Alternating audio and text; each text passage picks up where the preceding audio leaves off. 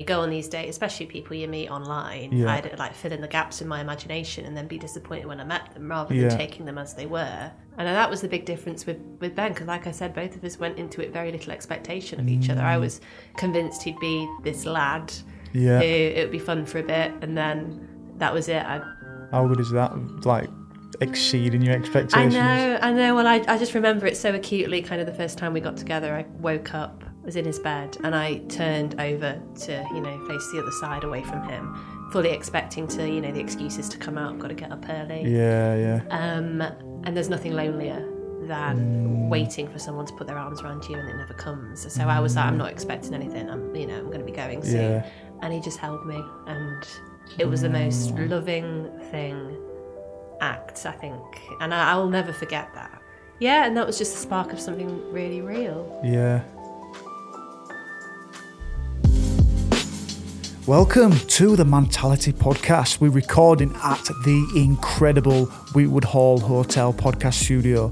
This is a podcast that goes way beyond stigma. We talk about men's mental health and mindset. We encourage the type of conversation that will open you up to another way to live life, another way to see yourself and the world around you. If you are ready for that, you're in the right place. I'm Stevie Ward, and I'm an ex-professional rugby league player and captain, and now I guess I'm a bit of a podcaster, a speaker, actor, writer, entrepreneur. I'm still working all that out, but at Mentality we help men take control of their mindset by teaching them to find purpose, resilience, and what I believe is the new success: inner peace. That sounds good. If you are that guy who is waking up to the fact that they need to do something different in life and the same old habits aren't working for you, it might be time to step up. If you want to start your journey with us, you can go to mentality.co.uk/coaching to join the best team you have ever seen.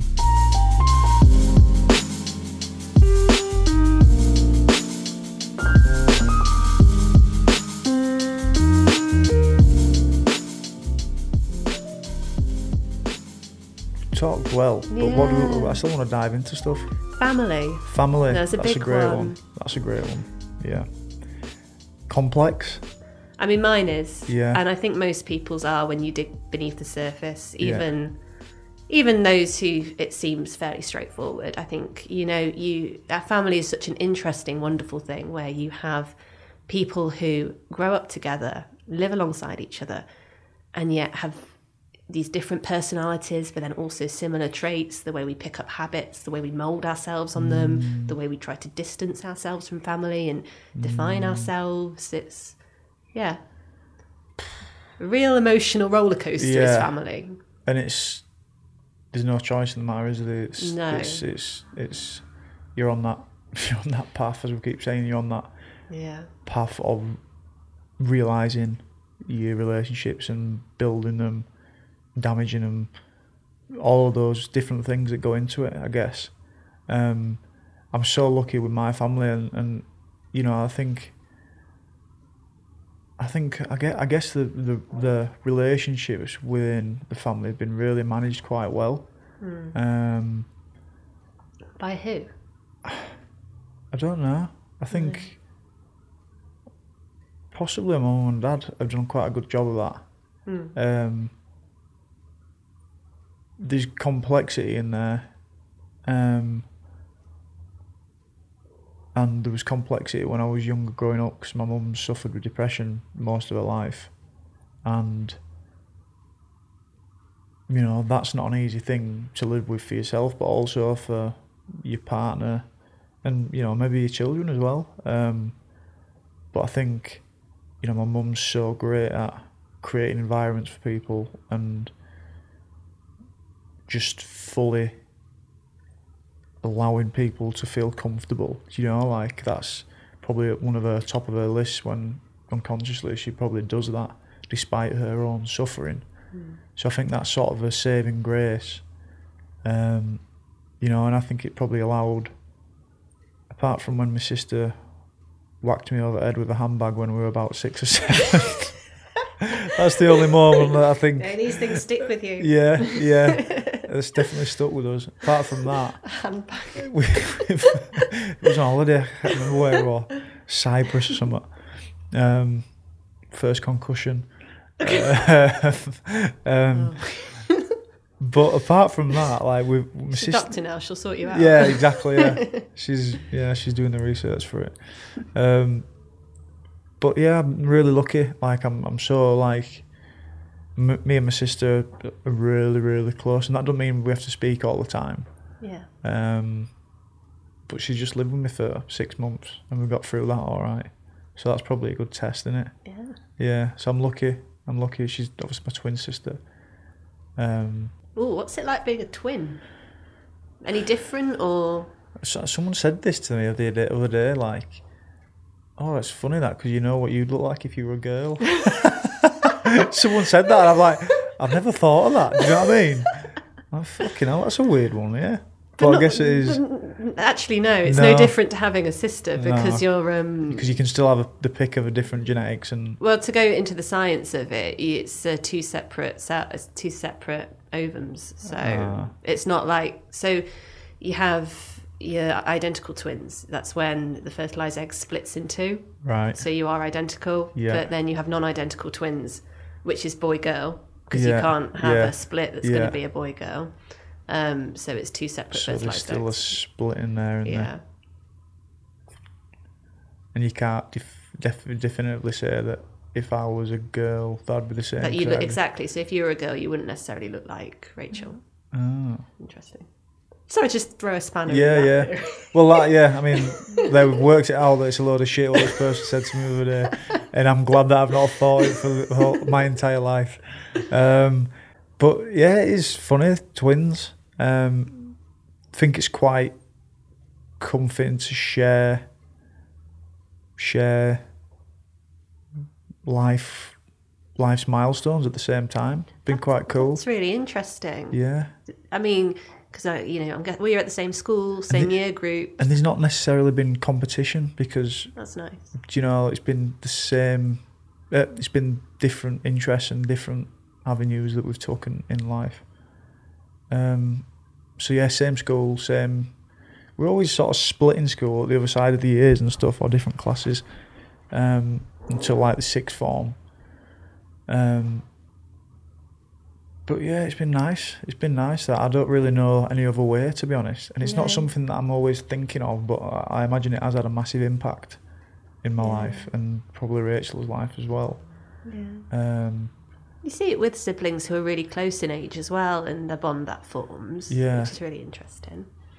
Yeah, it's been nice, and obviously music again was something that we were all consumed in growing up, and same type of music and role models.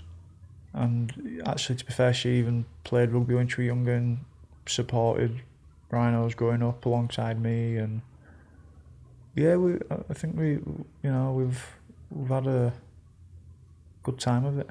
Good time of it. Yeah. I've never really investigated it before, but I am as I'm doing now. I mean, I've got two younger sisters, so 3 years between me and the little one, and then 6 years between me and the youngest, so it's like 3 and 3. Oh yeah.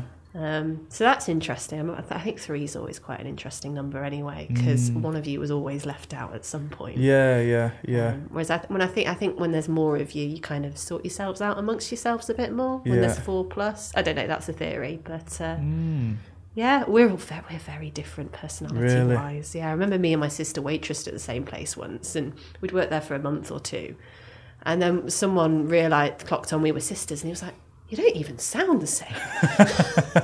Don't even sound the same. Yeah.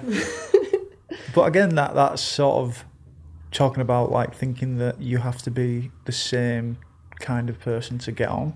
But no, and we haven't always got on at different points in our lives, and it's really interesting that you go through the same family dynamics, you go through similar experiences, similar school patterns. But different rates. Yeah, different rates, and you're also different personalities. Yeah. So how was your mechanisms for managing that changed over the years, or has it changed?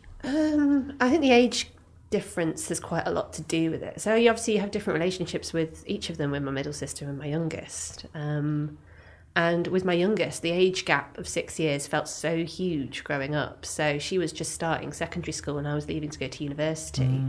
And I was going through a lot of my own issues at the time. And I think I felt a lot of guilt for not being able to be there for her. And then I physically wasn't there for her. And it's only kind of recently, as we both come into our 20s, that I've seen her develop into a wonderful person and adult rather than just my younger sister. Yeah. She's very much her own person, and I love spending time with her. She's great. And my middle sister, we had a difficult time because she was ill. Kind of growing up, and that changed our relationship massively. And it was very much the sister I knew, then it completely changed. And there were a lot of it's hard, it's quite a personal thing, and I'm kind of aware that this is obviously going live and stuff, but yeah, it felt like our relationship changed. It felt like parts of her personality changed, and there were just things that I couldn't cope with. So and I think I've always carried a bit of... actually, it was quite a strong boundary. I was like, I know I can't be... I don't know. So she had anorexia. So it's, in some ways a bit different to kind of a physical illness where, it's still difficult, and you have to, going through, say if it was cancer or something, and, the heartbreak and grief and everything with that. But... the person is still there, whereas a mental illness can often alter someone's personality, especially something like an eating disorder can completely take over. It's quite a strong grip on life, isn't it? Yeah, and it does change. I mean, I had bulimia when I was a teenager. That's where a lot of my issues stem from. And even through medical school was me recovering from that. My later part of my teens and 20s was about recovery, and I feel very grateful that it's not an issue for me anymore. Food isn't an issue, and kind of I've outgrown it in many ways, and it's a very different person to what I was then. But I can relate in how something that has as strong as an eating disorder can change your personality and change your interactions with people. And with Em, she was very ill and she needed to go to hospital for a certain period of time, and it changed the whole dynamics of our family. Which is quite sad in lots of ways. But I feel like it's such a big topic. Eating disorders. I think it's so big, and I don't think it's out there enough. Do you know? I feel like it's so many professions that it's actually normalised in as well. Well, I think, most of the things we hear about are very extremes. I mean, Em was at the very extreme end when she was ill. But I know from my own experience that eating disorders can exist in lots of different forms, and you can be functioning and, you can be carrying on, and it can be bulimia, it can be overeating, it can, be binging, it can be restrictive, it can be over-exercising, and they can just fit in with people's lives and go fairly unnoticed. But what you're constantly struggling with is this feeling of insecurity, of damaged self-worth, and struggling to get any kind of handle on positivity in your life, and trying to find that self-esteem. So, I mean, we can go. I mean, really dive into that. The thing is, like with mine, I'm very open about it. That was a big thing for me. It was like my coming out in a way, of being open about it, which helped disperse all the shame that I carried. And that shame impinged a lot of my time at medical school, because I was like, well, if I'm studying to be a doctor, I feel a lot of shame for having had a mental illness. So it's so annoying. I don't know if the stigma pushes you into that. It probably is the stigma that pushes you into that perception, or that sort of... I think there's this... Along with your set path to, like, make it as a doctor, and it's like, this is something that's in between that. Do you know? It's like it... We have this vision of a doctor. I mean, I don't know where the vision comes from, a quite old archetypal, stoic, emotionless, together, professional. But then we do a very human job. And actually, you know, I'm incredibly grateful for everything I learned from my eating disorder, because that's where my empathy came from. That's where my understanding of vulnerability came from. Yeah. It's where my fascination with the mind came from. And I think there is a place for it. And I've certainly learnt to get to a place where I've got my professional boundaries. You know, it's not something I discuss with patients, but I'm very open to talking about it in this sense. You know, it's on my blog. And I'm comfortable with it. You've just got to be aware of whether other people are going to be comfortable with it. Yeah. And, you know, that's been a daily project, but yeah, I've got to a better place of knowing who does and doesn't want to talk about it. It's weird to think about, you know, the concept that we talk about is relationship. And you mentioned especially sort of like finding love, finding that romantic partner is luck and timing. What goes into that luck and what goes into that timing, I'd say most of it's out of your control anyway. You know, like I'd say a lot of that is,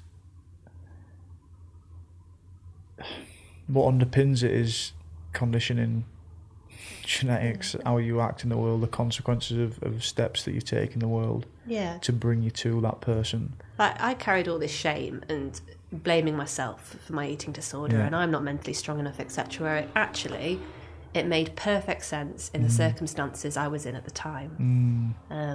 Tied in with, I mean, you know, we could go on about how it kind of tied in with, you know, wanting to be worthy, perfectionism. You know, it helped me study at school, which sounds kind of perverse, but that kind of hunger kept me on edge. Yeah. Kind of, because I was restricting my food intake quite severely, and then there'd be moments when I'd get so hungry that I'd eat and then feel guilty, so I'd purge. But that kind of bit of hunger kind of gave me this edge of this kind of to study and made everything really in line and perfect, and it kind of helped me function. You know, I was dysfunctionally functioning just enough where it was a way to cope with problems, but also just fitted in with kind of the circumstances of my life at that point. And that's where sort of like we're speaking a lot about choice, but you almost don't have a choice in that matter. Do you know what I mean? Like, it's not, we're talking about mental health, you've not chose to function in that way and to get to your goal in that way. It's something that's been squeezed out of all those experiences where you saw the comfort in having that job and that goal and that lifestyle, and it's just the tactic, you've fallen onto that tactic, you know. And it's like, so much about life is that, so much about relationships is that. It's almost being more aware of it and becoming more aware of the gap between imagination and reality as well. Yeah, and you know, in my imagination I was thinking this is a requirement for me to be, you know, good enough, worthy enough, you know, an acceptable form of a woman, you know, beautiful, pretty, thin, etc. This, you know, and I developed a very toxic relationship with myself. It's like, oh shit, my alarm's gone off. That's like most things. Like, you don't. Fuck, I forgot my train of thought now. That alarm's just stopped. But that's like most things, I guess. I guess you fall into a certain tactic, but the momentum of you falling into that and the reason of you falling into that, a lot of it's, like you say, hammered home to create the expectations of yourself, of your pursuit, by external influences, you know? And I was really vulnerable at the time because I was, you know, a teenager. I was 14. And and you enter into that, and for a while it works, and then it becomes completely unsustainable. And I think I just got to a point where I was like, I do not want to be this sad anymore. I feel so lonely. I want better. I think there's better out there. And it was then, you know, recovery took a long time, and I didn't actually seek any professional help with it. So yeah, but by the time I came to therapy, I was well out of my bulimia, but then still struggling with kind of the leftover anxiety from that. But I think, you know, it taught me that there's always hope, that you can redefine your own narrative, and just because things are this way now, it doesn't mean they have to be. Yeah. And it kind of activated me into saying, you know, you're the driver in your own life. You think it's like finding out that expectation's not worth it? Yeah. Yeah. Absolutely. And you think everyone has to do that to a degree? Yeah. Because you only have so much knowledge growing up, don't you? And there's so much, you know, do you have to exhaust it to understand that that's not the actual thing that is going to make you feel satisfied? I think you've got to define your own values. And I hadn't really, you know, ever considered that at that point. And yeah, I think I don't know why that thing, because it just made the most sense at the time for whatever perverse reasons, and it just slotted into my life. And I went to a school where eating disorders were quite rife. Really, completely. And you know, I think it was almost normalised a little bit. You know, shocking still, but. And it's not as simple as you see someone else with an eating disorder and you get an idea. It's not like that at all. It's like a language of how to cope with sadness. Yeah.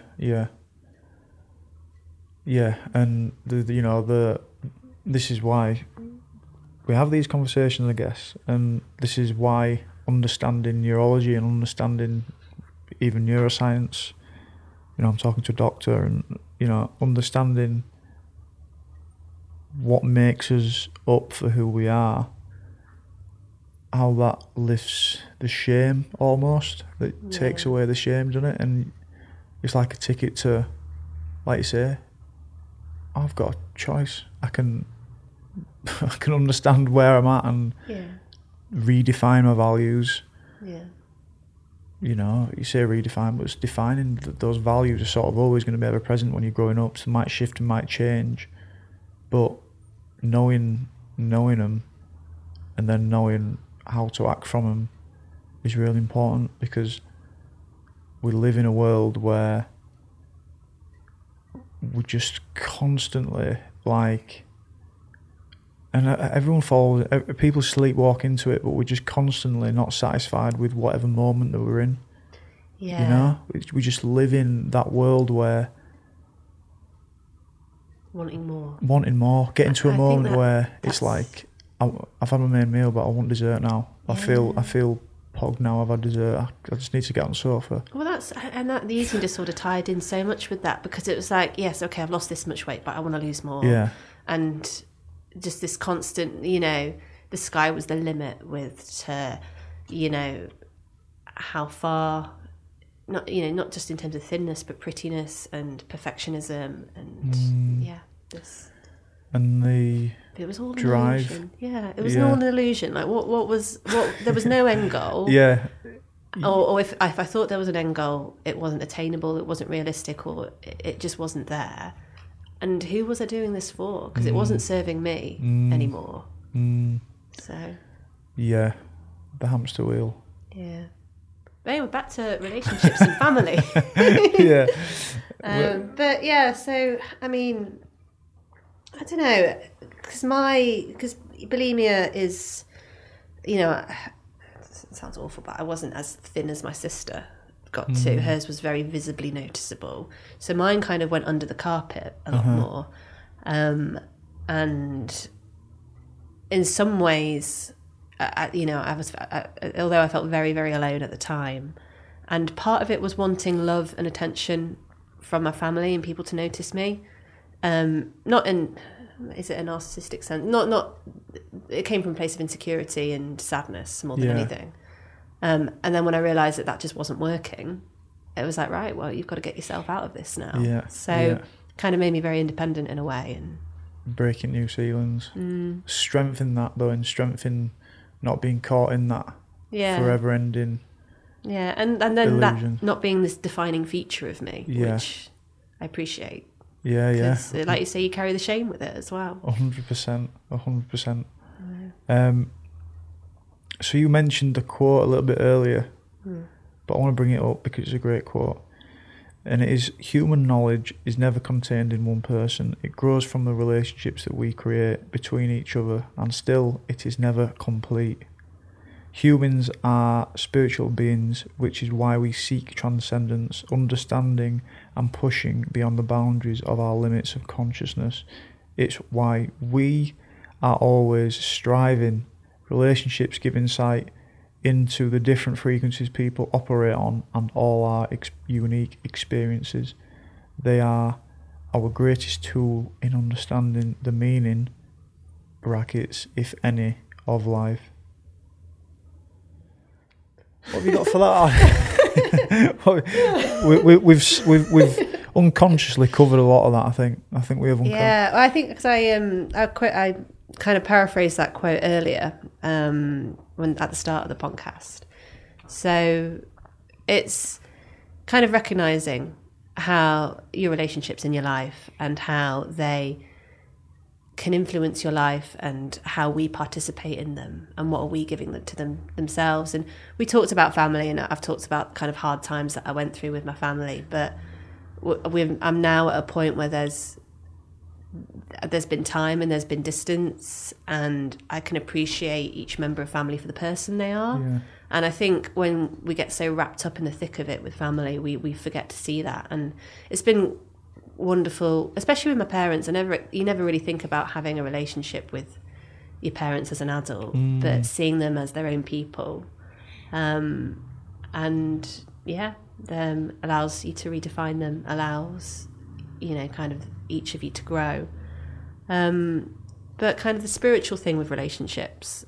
So I mean, we're all seeking something more. I don't know if it's more knowledge, like you say, meaning of life. You can ponder the meaning of life forever, and I don't know if you'll get to the answer of it. And it's about knowing that your experience of the world is just contained to you. And that is actually quite limited. Whereas when you have relationships with people, when you speak to people, you learn about experience from all walks of life, and kind of the sum of that connection kind of just expand your view in the world.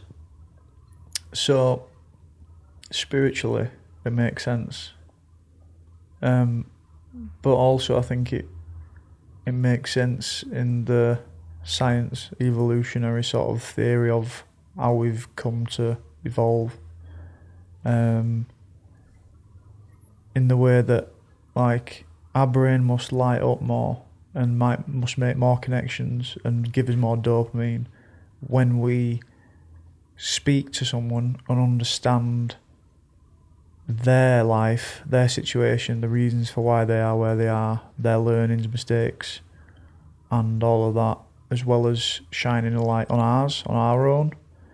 And that, that is, you've got a roadmap there, aren't you? It's like, why does our brain light up for these sort of interactions that we're having now? Like my brain's probably lighting up, flipping all over the shop. But like, why does it happen? It's what we're talking about is the roadmap to a fulfilled, more happy life. You know, and it's coming off that track of single-minded persistence, objective that you think is going to make you feel like you do in the moment of these conversations that we're having and this conversation that we're having now. You keep searching for it in something else, but if you just look at the science of it, if you look at the notion of us being able to speak about ourselves and understand a paradigm that we've never even stretched across, a terrain that we've never even walked before, then that makes you feel better, doesn't it? Well, yeah, and it keeps you striving, it keeps you learning, Yeah. and you can't walk across every single terrain in your lifetime. So by having connections and relationships with people, you'll get insight into different worlds. Yeah, and it's like sometimes it can be so complex, mental health, but when you just put it in that, you know, the concept of actually just speaking to someone, like, you know, getting counselling or speaking in groups with other people, and it's that segue into understanding more about yourself and other people, and new neural pathways in your brain, neuroplasticity. It's like a lot of it is quite simple, isn't it? Well, yeah, having a conversation. Have a good conversation, listening, investigating. Being curious. And curiosity is one of my favourite qualities in people. Yeah, curiosity. I'm a doctor because I'm also quite nosy. So. Yeah, you need to be a relational therapist, something like that. But yeah, it boils it down to opening that up. You know, a section in the journey to evolve that we've sort of created is a big stage, is opening up.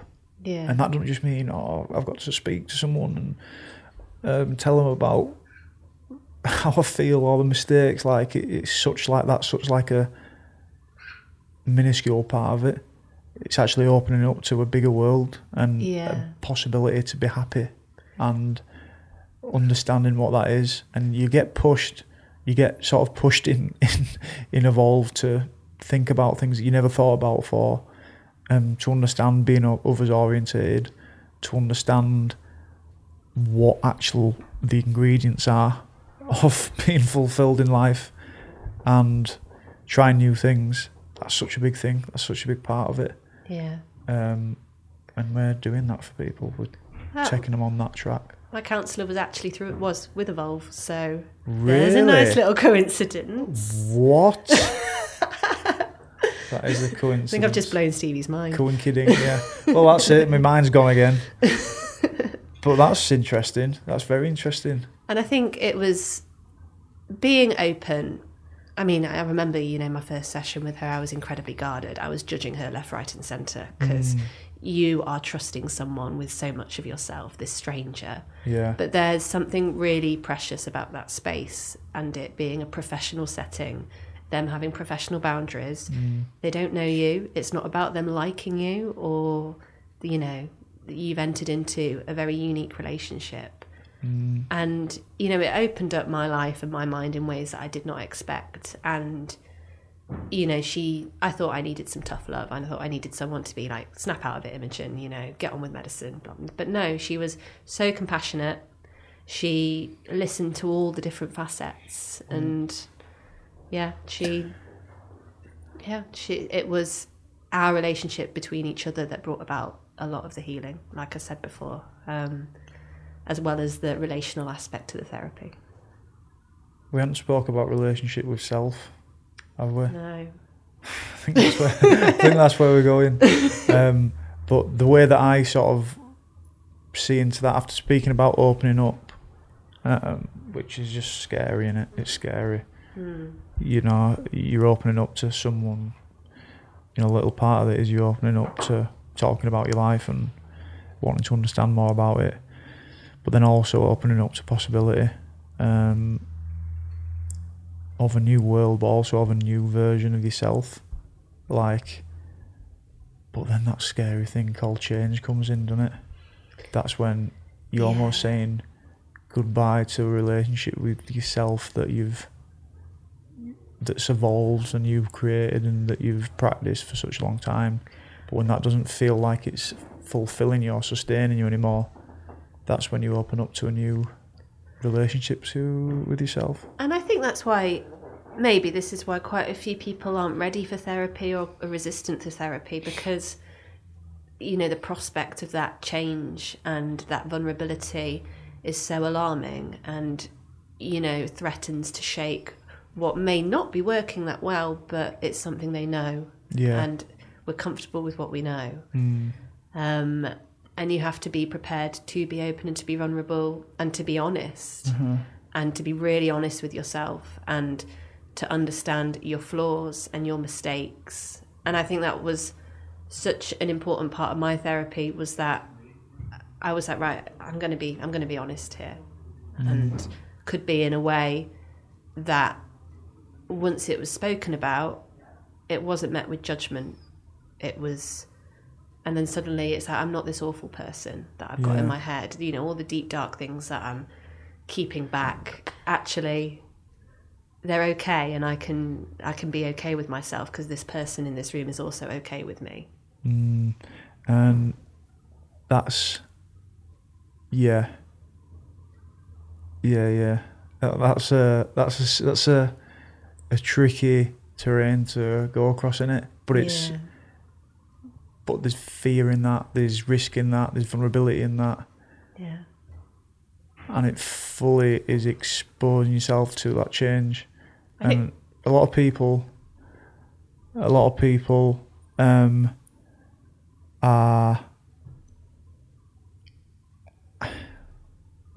unhappy, but they don't take that risk to have tried something and then be unhappy as well from that. Do you know what I mean? Yeah, and therapy can make you feel shocking in the first few sessions. I think it took 3 sessions or so for me to feel like you were in that place. Because you're dragging. I mean, I was dragging up a lot of stuff that, for the most part, I'd been through and I'd processed and moved on. And you know, that's it. I was like, always move on with my life and get to somewhere where I'm stable and independent and I'm functioning okay, etc. But I still feel trapped, and I still don't feel like I'm calling shots in my life. Yeah. And it changed all that. Viktor Frankl said, if you cannot change the situation, you have to change yourself. So that's, are you changing yourself, or are you just changing the relationship with yourself? Well, yeah, it's like, if you can't do anything about the situation, change the way you think about it as well. It's a similar vein. Yeah.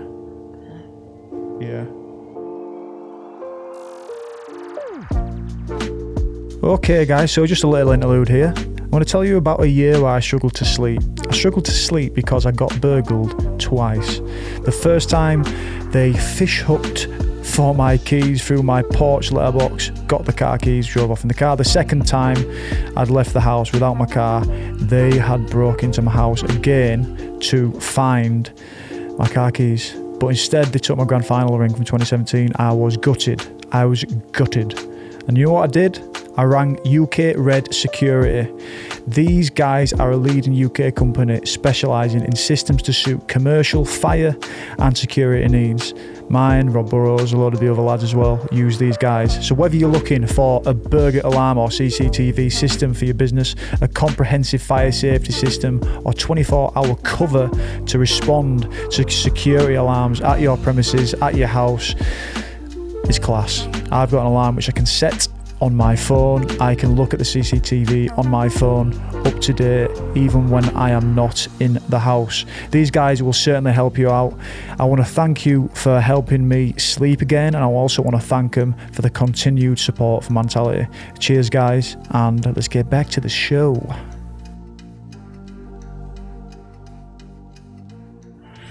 Wow, yeah, we were I like that. We've had such a good chat there. We have. Haven't we? And I think I've got another thing to say on, it kind of ties back into love and romantic relationships. And I think there's a famous RuPaul Drag Race saying of, how do you expect anyone to love you if you don't love yourself?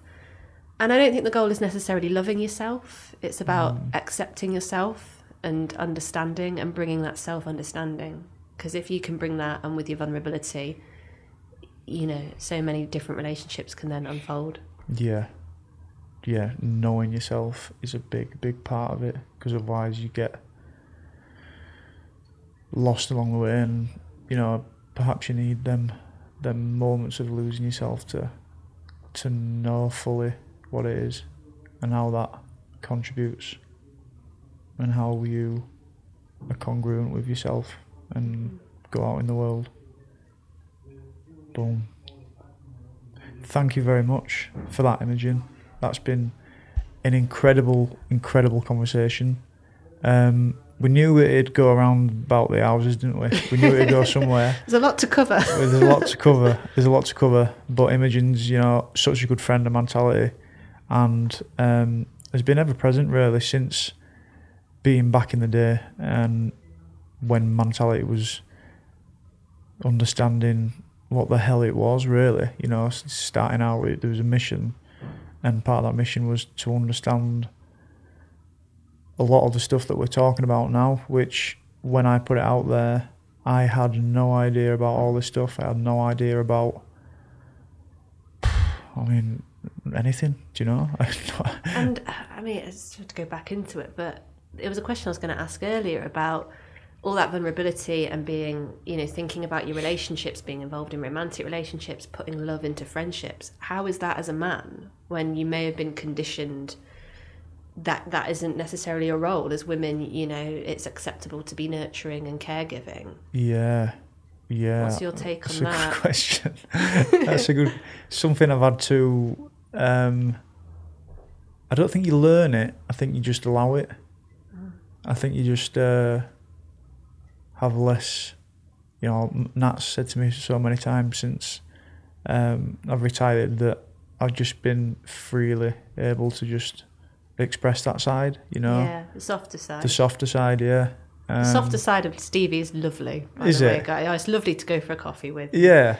I enjoy that. I enjoy that. I enjoy the softer coffees. He can play rugby. Yeah. And he can have a nice deep chat as well. Yeah. But I think, I'm just fucking home so deep. It's ridiculous. But yeah, that softer side, which makes people squirm, softer. I don't know if it's softer or if it's just more rooted and allowing, because I think everyone's got a soft side, or it's quite a narrow way of looking at it, isn't it? Yeah. Hard or soft. Yeah, it's putting it into the absolute thing again, but just you're right. It's more more compassionate, more kinder, gentle. And I can't less judgmental as well. I think, and I can't have relationships with people who aren't kind. So yeah, I can't. That's the thing I need. Yeah, I don't think I can, to be honest. And I prefer relationships with people that can take off on the rocket ship and talk about conversations and subjects that we've had now. But yeah, I think there's that centre to everyone. I think you're just moving closer into what's the least squirmy way to put this? Closer into living from your heart and your authentic self and loving self. You know, I think that's what it is. And you just strip the barriers away. But that's a great question. That's a really good question, and that'll tell you all about that. And because that's what inspired me to get into Mentality was, I think I was foolish to kind of swept up in that men and women are very different, and men are kind of harder, or deal with problems in different ways and don't think about the deeper stuff, the more compassionate stuff, when actually what I've learned through Mentality is that there isn't that much difference between men and women.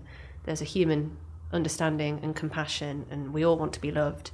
We all want to give love, and we're all capable of both those things. And it's Mentality's message is allowing men to not be afraid of that. Yeah, 100%. And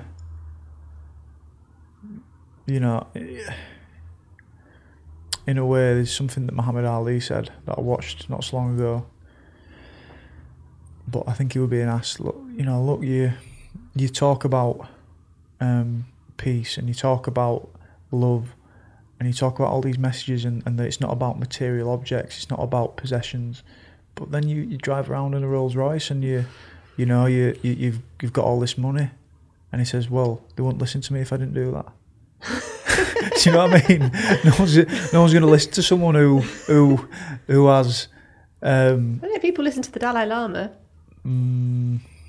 People listen to Monks and they wear sheets, so... But yeah, that's true. But only a certain amount of people do. Yeah. Do you know? People Making it aren't going to listen accessible. to... People who are into boxing aren't going to listen to the Dalai Lama because it's not anything to do. But if there's a stepping stone like Muhammad Ali to that way of life, then they will listen to Muhammad Ali. And you know what? I wouldn't have listened to you unless you'd done a feature in the Times. Well, exactly. Because I'm a bit, that's the newspaper I buy every weekend. That's where I get a lot of kind of ideas and that sort of thing. I don't know anything about rugby. That wasn't like a translatable route for me. No. So. And it took, to get in the Times, it took status and achievement and all that sort of stuff. And then, going on to that point, I just think I got to a stage where probably the gap between reality and expectation was just so hard for me, so many times with injuries. And I was just like, well, what the fuck's it all about? Do you know, like, well, what's the point? Well, oh yeah, I can pretend that I'm living such a happy life because I've got status and I've achieved this, and that's what everyone wants you to think, and the narrative that everyone wants to believe in. But it wasn't true, I was fucking depressed. So many times they're like, there's something that needs to happen, there's something that needs to change here, like I can't keep living this. It's not fake, but it's just this false narrative that's out there. Not that you've necessarily put it out there, but that's what the perception is. Expectations. The expectations of yourself and everyone else around you. I remember saying to someone, I put mentality out there and I was 22 then. It still looked very professional, I have to say, from the get-go. Well, that's Dom, that. Dom, the how. A sleek, well-looking man has made mentality look well-looking as well, which is a bit like that Muhammad Ali thing. People only listen to it all. Yeah, so, there's value in those things. I think it's okay to accept that, and I like my luxuries in life as well, and you are drawn to polish and status, etc. And without the status I have as a doctor, there's so many things I wouldn't have achieved, or so many conversations I wouldn't have had. So it all plays its part. It all plays its part. Not one thing's worse than the other. Not one thing's better than the other. No, I just think a mix of all of them respectively is good. And what you use it for as well, because you were able to kind of see the status and the image of rugby, etc., and then use it to drive mentality and to show a different facet of yourself. Which you weren't passive in that relationship. No, you were very active. I was very much like, here we go, love, this is our time. This is where we build to. But yeah, it's been a journey, and I didn't know any of these topics existed. I didn't know any different approach to life existed. I remember being really depressed, really depressed, at an England training camp in 2016. I was so depressed, for many different reasons, I think, that put me in that place. But yeah, you talk about like the opening up. That's when the opening up was needed for me. I needed to see another possibility and another experience, or the existence of another way to live life, which is what I think people get when they come on to evolve, when they pluck up the courage to do it and they bring themselves in to evolve and spend time with us and see that is the way to go and the way to investigate at the very least, and the way that people, or what people find from counselling as well, that it opens up another world to them and opens up another way to live life. But I remember being so depressed, so down, that time, that moment in my life. But I can remember watching different videos, piquing my interest with different things that I think Jim Carrey talking about life, and someone called Eckhart Tolle who talks about presence and the power of now, and all of these different characters that sort of just started coming into my life. And I never thought to live life in the present. No. It were always about the next thing or the thing that I'd done, and to like achieve. You know, I was in England, I needed to play, I needed to win. It was just always to achieve and to win, and to win in any sense of the word, whether that's win with trophies, recognition, status, women. That's next thing, just next thing on that treadmill. I never thought to live in the present moment, and I'm like, I dipped into that present moment. I remember one morning watching a video, as simple as watching a video on it, and I'm like walking around, and I could be, my knees swollen up, I'm going to do non-players training, this is going to be so hard, why am I here, what am I doing, I'm not going to get picked. But I'm walking, I'm like, can I look at, you're like autumn time, like, I never looked at a tree, like like noticed how beautiful a tree was, and noticed how amazing connections with people could be, these short, these grounding things, superficial, transient moments. I'm like, it just opened me up to another dimension. Do you know? Well, I think that was, for me, recovering from an eating disorder started when I started running. I'd never been into exercise before, and originally it was a way to lose weight and to keep skinny, etc. But then the elation I had with exercise, with being outside, with noticing the change in the seasons, the fresh air and those small details, that was such a powerful thing in terms of me just letting go of my eating disorder. It was a really big part of it, and it was just helping me to ground me in something that was just nourishing, in mind, body and soul. Yeah, and like a stepping stone into another reality that you're living in, another perception of reality, another rule book. Yeah, I found such guideline. peace with it.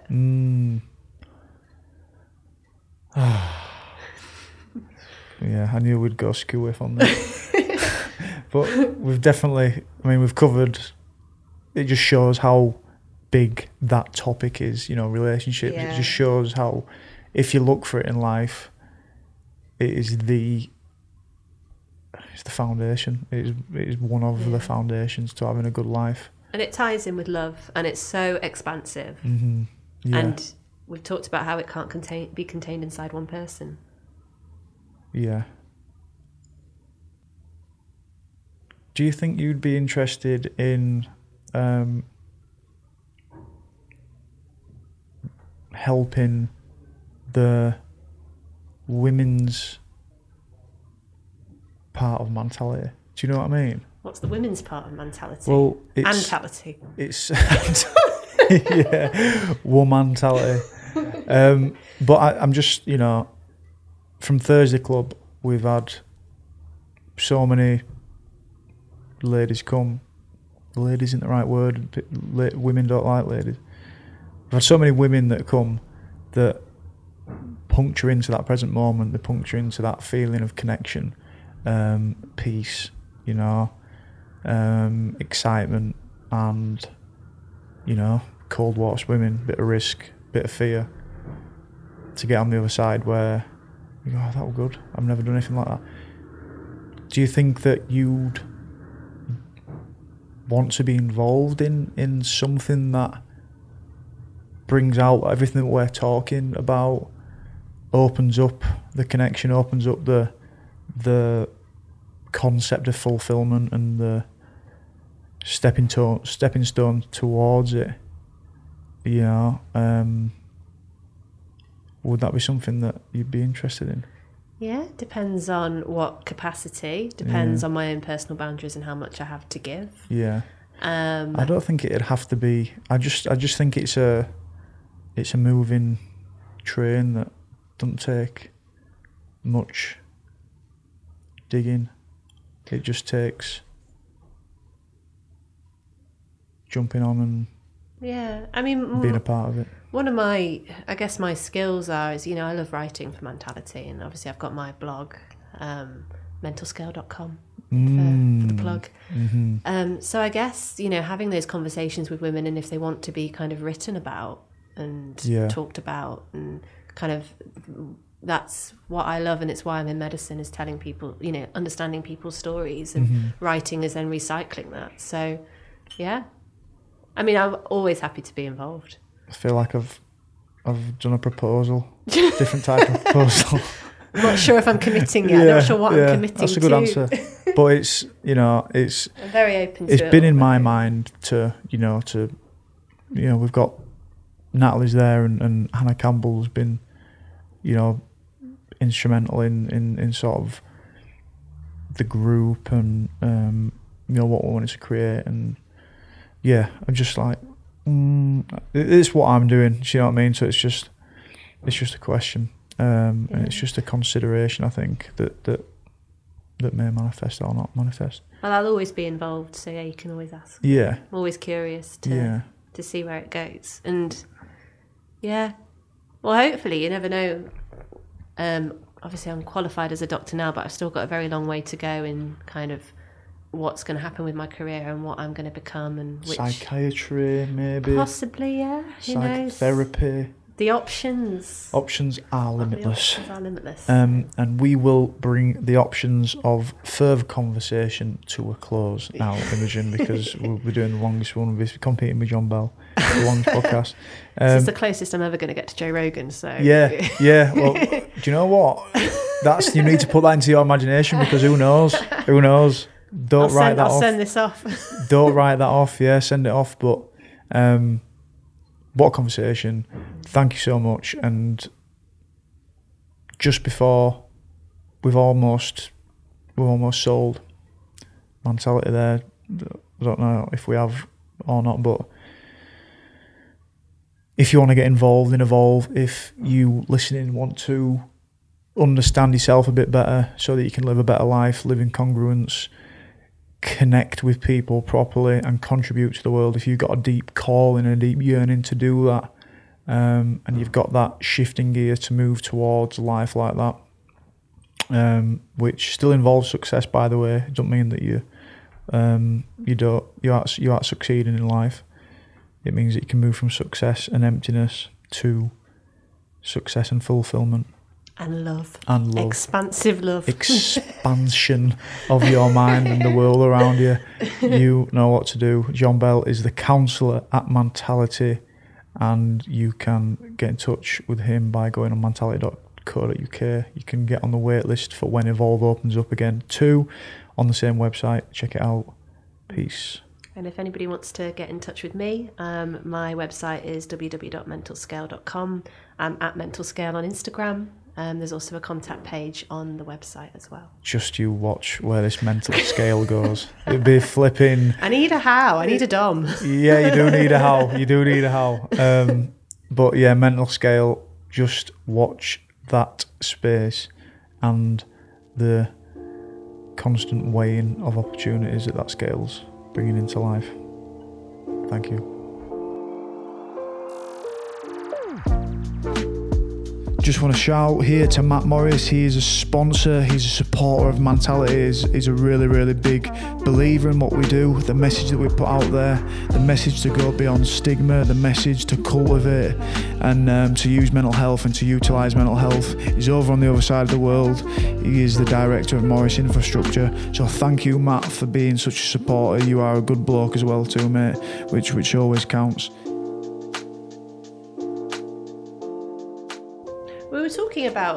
We talked about music and how when you meet your heroes, there's often this disconnect because you know so much about them, you've felt so much for them.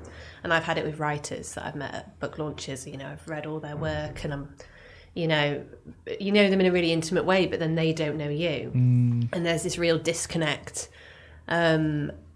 And that's why they say don't meet your heroes, because in real life they may disappoint you. You've invested so much emotion into them. And I kind of wanted to ask if that was the case with you and fans with rugby and what that relationship was like. Yeah, so the fear that came out of it, and what goes with that, the fear of, I think, but that sits side by side with that, is the fear of, and this is going to sound really egotistic, it's going to sound really sort of shallow, and like I'm so self-absorbed, but the fear, I think, in relationships with women was just that they wanted to be with me because of I was a rugby player, you know, and there's so many, like, you'd go out drinking, you'd go out, there's even a thing, you know, between rugby players that, like, if they went on Tinder or whatever, they'd have the profile photo of them playing rugby, you know, so that attracts women. Obviously, women are going to be more likely to speak to you. Yeah. But, like, you'd get hammered for it. You know, if you put a profile picture of you playing, I remember back into my younger days, if you did that, or if one of your mates did that, you'd rip them, because it's like, I don't know, because it's like, oh, you're using that as a tool, or you're using that to, you know, and then it just sits alongside the fear of me, a real big fear that has been present growing up, which is sort of, it's, what would you say? It's sort of accentuated by stuff like that. Is the fear that someone wants to be with you just because you're a rugby player? And is it then a fear that they won't like you for you, or that they only like you for status? And what sort of person are you then attracting? Yeah. Someone who you worry is shallow or narcissistic, or then expects certain things Definitely. that aren't in line with your needs or desires or expectations. Yeah, definitely. I think, like, the fear comes that you're only just going off there. The fear comes with the fact that you're only desired just because of the status and not because of who you are.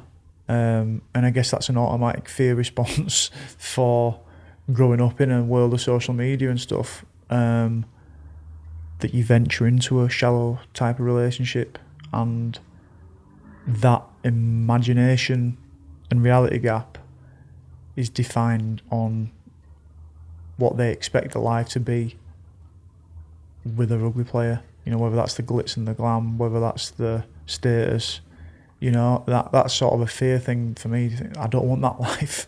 You know, I don't want that. I want real connection. I don't want something that's hung on superficial factors. Yeah. If that makes sense. Yeah. And I'm guessing you saw that happen with other rugby players. Yeah. And, you know, it's a very present part of that world. Because it is well, my perception of it is that it is glamorous. And it's attractive. Yeah. You know, it's an attractive lifestyle, and it looks, obviously, to the cameras that are there, and what the spotlight is showing you, that it's attractive and it's glorious, and, you know, and me and Nat joke a lot of the time. A lot of the percentage of my career when I've been with Nat is a bit of glory, but then a lot of it around it's been hard, injuries, recovering, not being able to walk in a straight line with my brain. You know, it's like the reality. That's the reality compared to the imagination of what that brings. And I wonder, even when you do attract the people who look for the glamour and the glitz, when they are then actually faced with the reality of being with an athlete, of the training and the commitment and the injuries and the emotions that go in with it, and the fact that you have to give yourself to your career in this all-consuming way, how they are then going to handle that if they came in for the veneer of it rather than the full depth of it. Because a lot of times with athletes, you find that it's not just the athlete that sacrificed himself fully to it, but a lot of the time, partners, girlfriends, boyfriends, whatever, they need to fully devote themselves to that lifestyle too. That's a really big ask of somebody as well. Yeah. You know, as someone who, my own career is so important to me, and bless Ben, but I guess he's had to fit around me in lots of ways when I was, you know, going through exams and night shifts, etc. So for me to have then been in that mentality to bend that around something even more consuming, that's a big ask of somebody. Yeah. And life's full of shiny things, you know, an attractive thing, the polished things we spoke about. And that's what can catch your eye, and that's what can satisfy you in the moment. But it's also what can derail someone as well, you know, away from the depth and the life that they want to live. Yeah, because from what I know about you and Nat, I mean, she's doing her psychology masters, she's a dancer, she's very much got her own life and is, you know, very smart, wonderfully expressive, very kind. And you've managed to rub alongside each other in a way that allows for both of you to have room to grow. 100%. And that's one of the things that were always a non-negotiable in our life, that is sometimes, you know, especially my brain injury has had to peel away from sometimes, and non-negotiable of each of us having our own journeys and lives and pursuits and values and all those things that allow you to be the right person, the strong person on your own, which you can come together, as you say, to rub off against each other and to support each other's journey without being fully collapsed into each other. And I think, you know, especially last year when I was retiring and I had a brain injury, I didn't know what was up, what was down. You know, Nat had to tell me the way it was a lot of the time, and she had to support me at a level that she never will have ever supported anyone, I can imagine. Because a lot of people don't understand it. A lot of people don't understand the brain injury until you live with it. And it's all well and good being it black and white, this is what it is, but it's perplexing for you know, you forget you have it and you're acting from an injured brain, you know, which is mental, it's dangerous. I know, and I've seen times where like you get really into, when we do the Thursday club, you get really into the workout and you get really excited and you start jumping up and down, and that's like, Stevie, no, exactly. You're going to give yourself a headache. So and just having that someone who can really see as well. And to tell you what's right and to stop you from, you know, part of the brain injury symptoms is confusion, do you know? And in the early stages there was so much confusion, and a lot of confusion last year, which was intersecting with grief and, you know, losing a big relationship to me in what was rugby. And, you know,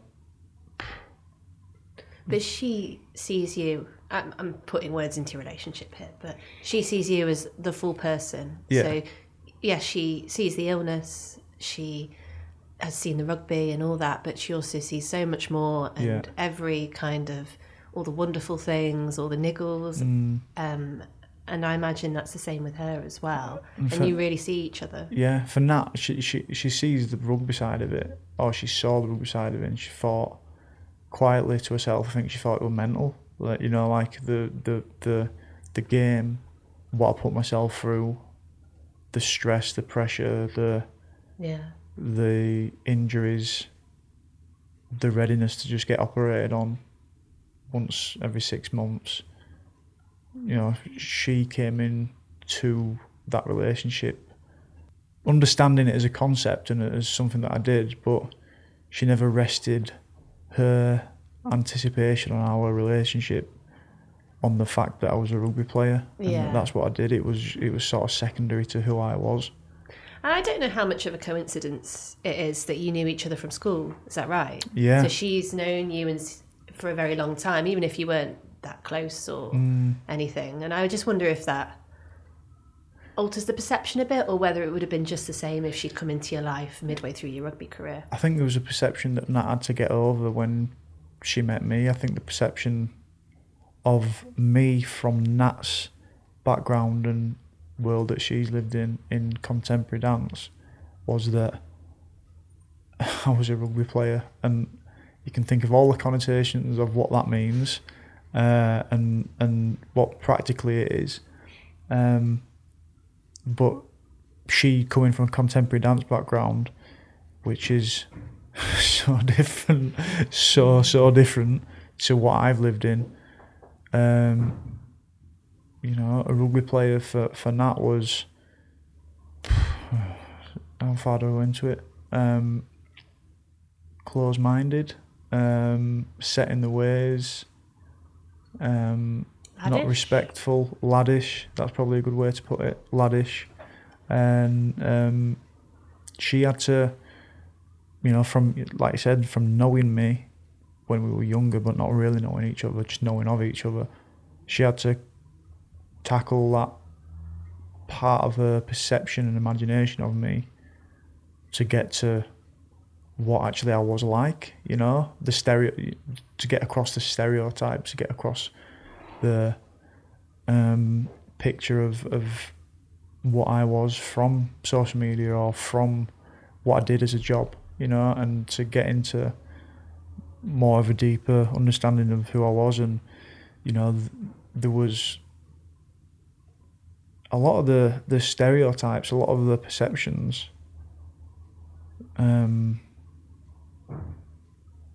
were true, I guess, in a way, you know, like so many different parts to me as a person, and you are your environment as a whole, you know, you literally are your environment, your mind is your environment, and there's so many different parts of me, and there's so many different pulls and so many different ways that were normal to live, you know, and whether that's just getting operated on every 6 months or whether that's recovering to go out and unwaveringly go and smash your body about again, which is normal to me, not normal to Nat.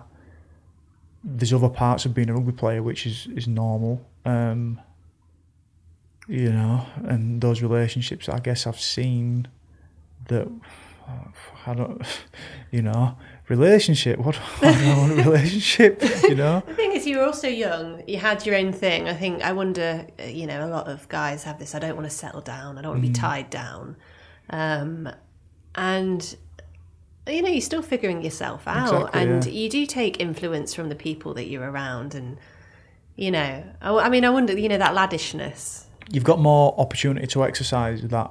I'm not getting tied down, I'm not settling, you know. There's more, it's the paradox of choice almost. There's so many options and things that you can go and experience and do. Shall we talk about that laddishness, because I think that's a really interesting concept. So when did you and Nat get together, or when did you first kind of meet, or how long are we talking? 2016 we first started speaking. It was actually in and around that depressed mode I was in. So that's like start of Mentality almost. Well, similar. 6 months into it, and the reason for why Natalie reached out to me was because of Mentality. You know, and we're speaking about it. She had a friend that was looking at doing their own online magazine, and she was like, "Oh, I know someone who's done that. Let's have a look at that." And that's when she started reading it all and going. But I imagine going, "Oh, this isn't what I thought he was," basically. Because I think, it's my perception is that part of Mentality was also you defying those stereotypes that you didn't feel were quite congruent with who you were as a person. Yeah, I think so. Yeah, and opening it up to not just being seen in one way. You know, not everyone's the same person, and that's what you talk about, relationships being created on vulnerabilities and differences. But that's also how we've not even spoke about relationships with teammates and in a team.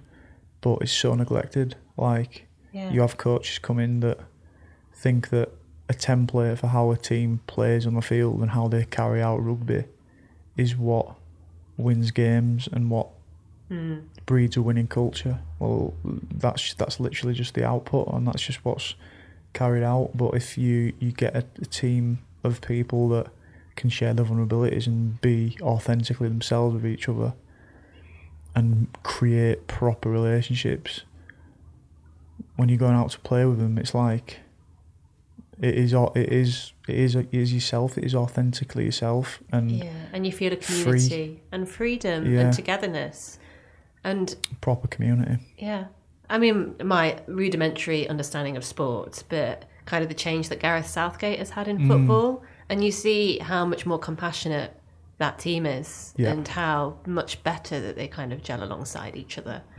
And I think for a long time it was really neglected.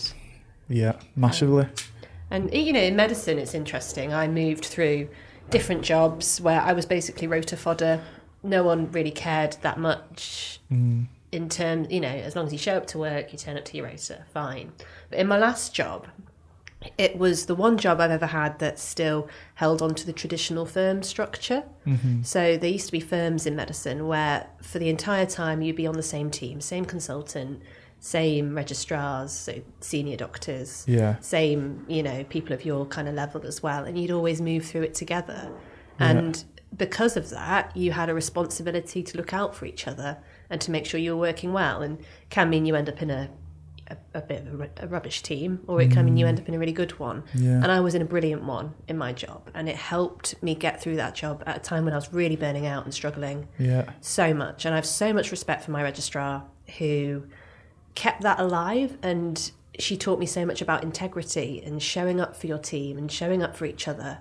And you know, she's incredibly kind, very well boundaried at work, and really good at kind of seeing what's important and what isn't, and where we should be focusing attention and energy. And she's a real leader, and she taught me so much about all those qualities. And yeah, she kept us all together, and we're still in touch. And it's something I really, really valued, and I wish there was more of that in medicine, because I think it would help people enjoy work more in a system that's really actually quite fractured now. I just don't get why it's so neglected. Is it time? You're missing the point. I think you're missing the point when you do that, because it's not measurable. And it doesn't look like it's got like a monetary value, or it's, you know, I seem to kind of go along down the line in stuff in medicine that isn't measurable or provable. You know, I talk a lot about connection and healing and doctor-patient relationship and how those things are really important, but they're actually really hard to put into audit sheets and numbers and to prove that they actually have any effect other than people's perceptions. And the sort of, unless you ingrain it into your life, these esoteric concepts which you can't pin down and bring into a conversation easily. No. Be practical about them almost. No, and my registrar was really interesting in that she said, I don't think you can teach integrity, which I thought was a really interesting concept. You either have it or you... I mean, I'm not sure I entirely agree, but I get where she's coming from. Yeah, you've got me thinking about integrity now, and if you can. That's another time. That's for another time. It is. That's for another time. But that's definitely a hotbed for teams, whether you're on a team of doctors or a team of rugby players. It's showing up for each other. And it's the same in romantic relationships, etc. Yeah. And in not just the sense of turning up to work, it's checking in, you know, really seeing people, really seeing, are they struggling? What do they need help with?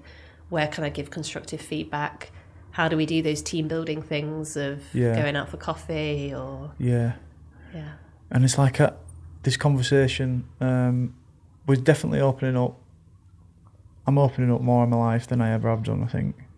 And I guess only to change people's minds and open up their perceptions and open up their mind too.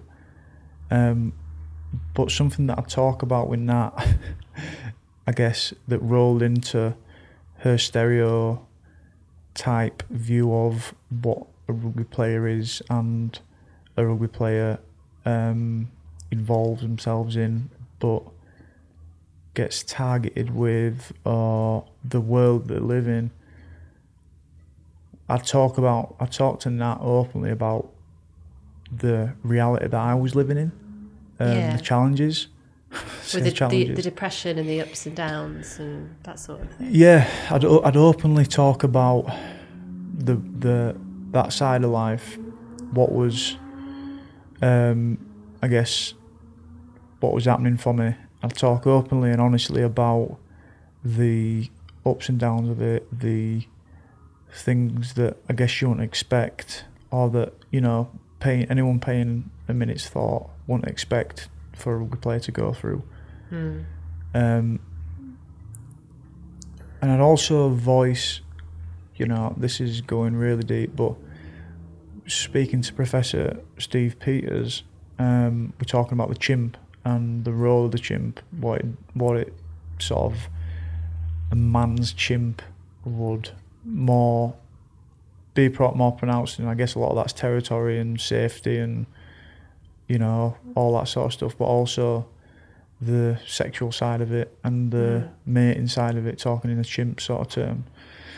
And like, it happens a lot less now, but like, I'd be getting sent stuff, you know, like on Instagram.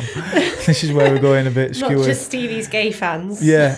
Men and women. Yeah, a lot of gay stuff. But I'd be getting sent stuff on Instagram, which is like, it's like, fuck, you know, it's like, what do you do with that, you know? And it's like naked photos, images, video, like being sent to you. I mean, this is a sphere that you never imagine entering, and I imagine no one warned you about it once you started getting into rugby.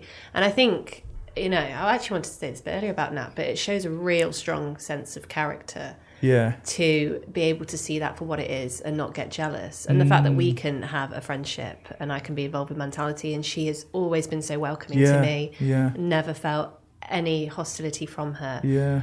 And I have so much respect for that. And I think that shows, from my perception of it, is that she has a really strong sense of self. The fact that she has her own thing going on, you know, with her career and her interests, etc., gives her a strong sense of individualism. Yeah. And we've talked about those relationships, where the dogmatic relationships, where I think an insecurity plays a part in it, because you're putting so much onus on the relationship and this person serving all your needs, that you get so fearful of losing them. And the one way people fear losing them is, you know, cheating. And so you need to be almost bridged across other parts of your life to hold yourself up, don't you, really? It's self-esteem, I guess. Self-esteem and, you know, allowing space for that person to go out and not be like, where are you? I need you home tonight, and that sort of thing. And yeah. Because that immediately, like, that takes my freedom away, you know? Like, we're talking about being free and doing what you want to do, and being able to just do stuff, not because you're always wanting to go out and get pissed and flirt, shag. Yeah, like all that, like, but it's just having your own personal freedom, even if you don't choose to exercise that full extent of it. Yeah, like, it's a big thing, and I think that counterintuitively brings people closer together. Yes, I think me and Natalie have been forever being brought closer together because of how much we understand each other's situations, but also how much we understand how important being personally responsible, personally free to make your own choices. Yeah. You know? And you need to be able to do that. I mean, because I always say to Ben, I was like, I want you to go and see your friends and spend time with your friends without me there, because that's where the really good stuff happens and the important conversations and the connections you need. And I'm exactly the same with my friends. I need to be able to go out, and for him not to be like, when are you coming home? I need you home now. Because that's resentment. Once you shut that off for others, and they associate that being shut off because of boyfriend, girlfriend, whatever, that's when you go, that's when a shade of entrapment is it comes across, and resentment comes across your relationship with each other. And then I think you get relationships that almost that becomes the norm, and then you get this codependency and this insecurity and this jealousy thrives, and then you get this game playing, and that is how some people's relationships function, and it can be very toxic. So, I mean, sounding like I know exactly the right way to conduct a relationship. I don't at all. This is what makes me happy. But it all comes back to that being the right person, doesn't it? And not trying to make someone else the right person. No, and not trying to force someone to be a certain way. Yeah. I've got another story. Go on. Yeah, go on. So my first boyfriend, he was really insistent that I wore trainers. And at the time, you know, I loved experimenting with clothes and fashion. I was 18, etc. And like trainers were just not a thing at that time. It was like little boots and heels and whatnot, you know, pretending to be a grown-up woman. But yeah, it felt like he was really insistent that I wore trainers and I should get a pair of trainers. And I was so defiant about it. I was like, no. Yeah. Because I was like, I don't want you moulding me into a vision of you, like of your vision. And he was, you know, a fair bit older than me as well. And I think it's part of the reason our relationship didn't work out was because I need to become my own person. Yeah. And ironically, I wear trainers now, but I came to it in my own time. I'm wearing trainers today. Fucking hell, yeah. But that's such a good example of the bigger picture of it, innit? It's like, you know, we'll keep coming back to like that moulding of reality to what you think is the perfect thing. This is to be continued because I flapped around for half of an hour whilst talking about my sex life, whilst talking about quote-unquote laddish behaviour, and I didn't do the whole subject justice, and I didn't speak as much about as what I wanted to speak about, and me and Imogen agreed that probably wasn't worth releasing that. But also after speaking with Natalie, my beloved partner, I think it's worth giving a proper crack at this subject, at this topic, possibly with Natalie and Imogen.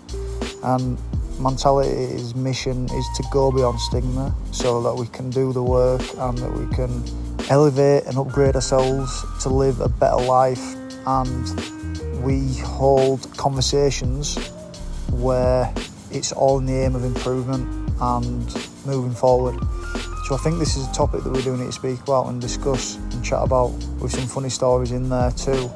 So instead of going on to the podcast folding in on itself over the last half hour, we're going to try and record another version of it and a bit more of an open version of it. And I want you guys to ask me some questions as well. It can be funny, can be inquisitive, can be stuff that you really want to know but you sometimes wouldn't think to ask. So if you guys have any questions, if you guys want to put any questions to me about the single life, I guess, as a broad term for what I've lived up until I met the beautiful warrioress of a lady, Natalie, then you can give me a shout, and Imogen may be an amazing lady to sit in on the conversation too. So, without further ado, I'll leave you with that. Don't forget to rate Mentality's podcast. Don't forget to give us a rating on Apple Podcasts and Spotify, and share. Please share us, because we really appreciate it, and it allows us to reach more people, it allows us to help more people, and it allows selfishly me with a poorly head to keep doing stuff which I can manage and living on purpose and feeling like I'm on point in life. Bit of a to-do list for you, but also a bit of a preparation for an amazing podcast that we can make even better. Peace, guys. Love you all. I'll speak to you soon.